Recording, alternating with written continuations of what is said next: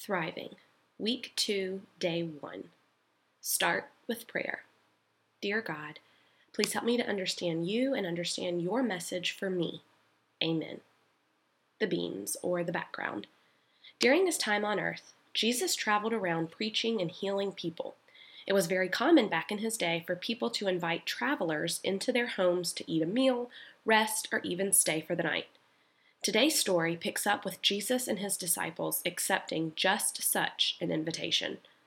The verse, Luke chapter 10, verses 38 through 42.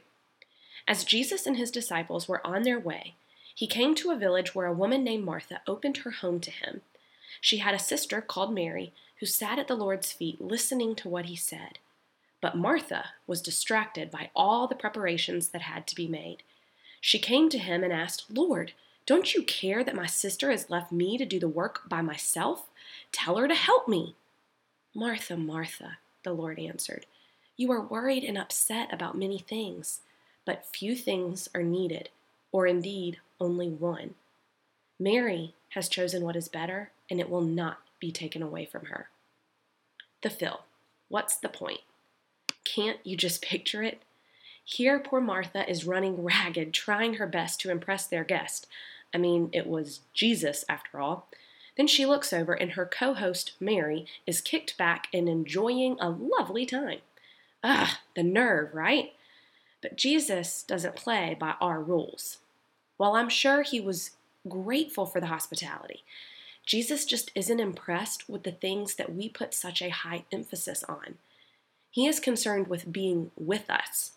He wants you to sit down and carve out a little time to be with him, regardless of the dishes in the sink or the toys all over that you had to step over to sit down. If Jesus says no housework, then please keep going. Jesus looks down at us, stressed to death from trying to be all the things to all the people, and says, Christine, you are worried and upset about many things, but truly only few are needed. You see, the thing is, God designed each of us.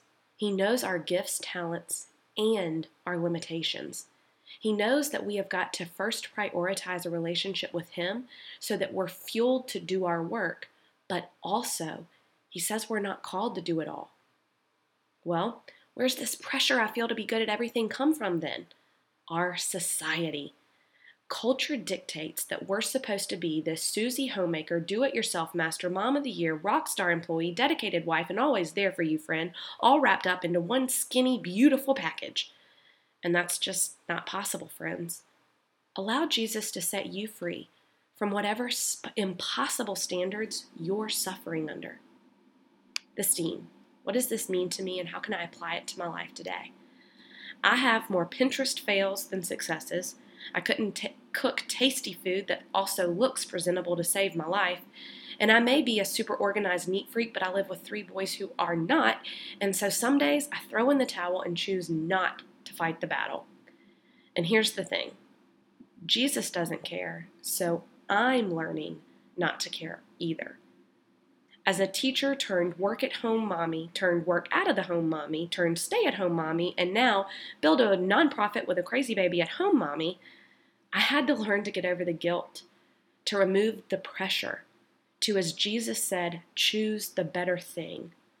We all wear many hats, but we can't wear all the hats at the same time. I read once that we only get 100%. That means you have to divide it up.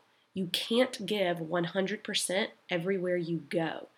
It's about choice, balance, and grace. While I'm a wife, mom, author, elder at church, friend, sister, daughter, philanthropist, study leader, etc., I had to pick my top 3 to balance most often and then sprinkle in the rest with grace. I am a wife, mom, and author. Those are the top 3 I choose to focus on. Each day, I look at my schedule and I literally assign blocks of time to each of those roles. This planning model of seeing everything planned out works for me and my OCD self, giving me the freedom to let go of the guilt. Does that mean if my husband comes in and wants to have a conversation at 8 a.m., I stick my hand up and say, "Sorry, babe, I'm a mommy right now, no time for you"? No, because that's where grace comes in. If my child needs something during writer time, by all means I'll be there. But once he's happy with toys on the floor, I refuse to let myself feel guilty for turning back to my computer because it's my writing time. No matter how you splice up your time, get in the habit of looking at your schedule each day and assessing whether or not you are giving adequate time to your top 3. Then, be sure to give yourself plenty of grace. Free yourself from the pressure of doing it all at the same time and accept His gift of grace.